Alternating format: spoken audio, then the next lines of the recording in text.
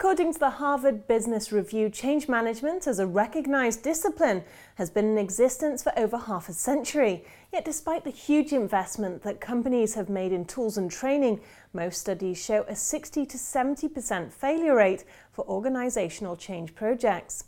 With me to discuss is Mike Straw, one of the authors of the Little Black Book of Change. Well, Mike, first of all, why do so many companies fail when it comes to change? The basic approach that everyone takes is to look at the processes, look at the systems, look at the methodologies and approach it from that perspective. And they completely disregard or ignore people's frame of reference, their views, their mindset, their attitude and behaviours. And I think it's not that they don't know those are there, it's just that they have no access to how do you predictably and consistently manage to shift the way that people are thinking, what they believe is possible and their aspirations for the future. And I think it's that one element that proves decisive on all of the efforts that people do. How do you assess a company to know if change is needed and what they're doing wrong? In this day and age, change is always needed. The next impossible thing will happen in any organisation or any industry. And the question is whether your organisation is the one that will invent it or another one will. And I think everyone's chasing that holy grail. If you sit in different boardrooms of different organisations, they're all wanting to do roughly similar things.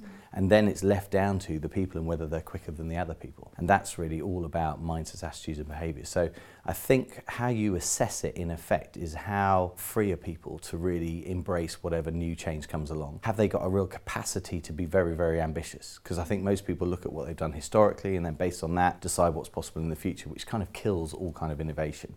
And then lastly, whether they've actually got the capability to actually implement what they come up with. So you say it's an ongoing process, and I imagine there's not a one-size-fits-all for every single company, but talk me through the basics of transformational change. You've got to have people conceive or even consider a very, very big ambition. Everyone wants high performance. You don't get high performance by playing small. So you've got to conceive something huge. And if you imagine you lived in a block of flats, and you lived in the middle and you say to someone, oh, what do you really want? They say, well, I'd like to live at the top of the block of flats so I can overlook the city and all that sort of stuff.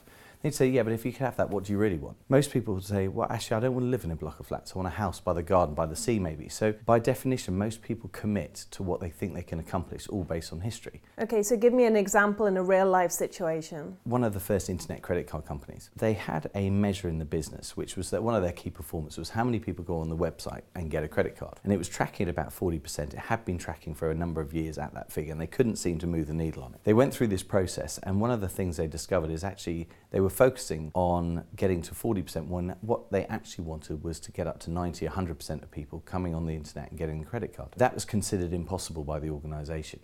They then went through this process, and what they started to do was identify why is this impossible, and the stuff that they recognised was people already had a credit card, they already had debt on it. So they were the company that first invented zero balance transfers. Now their market capitalisation went through the roof, and that was sort of the essence of them believing something that most people would think was impossible. So 7 practical steps, that's what your book suggests. Talk me through these. The first one is you've got to get people to let go of the past, the way things have been done. The second step is you've got to get this notion of really committing to something you may not know how to achieve, like a real breakthrough. Now the top of organisations are good at that, but in the lower levels, they don't see that as their idea of a good time necessarily. So you've got to have the organisation really commit to something that could be a real breakthrough. The third one is you've got to articulate that very clearly. The fourth one is you've got to then start to get people aligned, all the players aligned with that vision and that goal. The fifth step is you've got to then cut through the DNA. So if you think about it, people commit to things.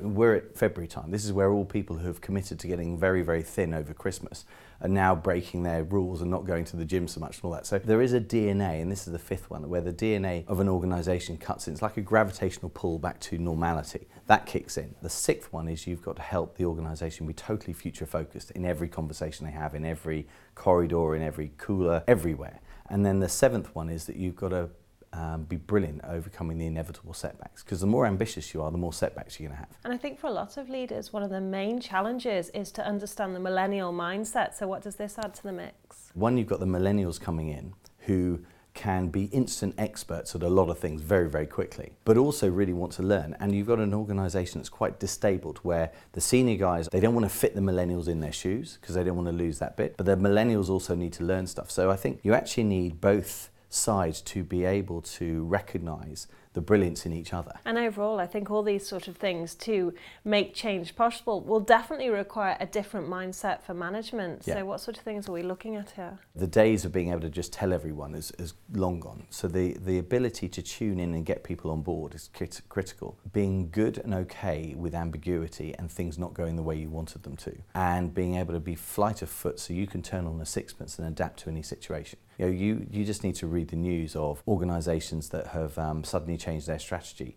And you know, there's a lovely phrase coined, which was like, there's a fine line between your experience you have and all the baggage you hold about it.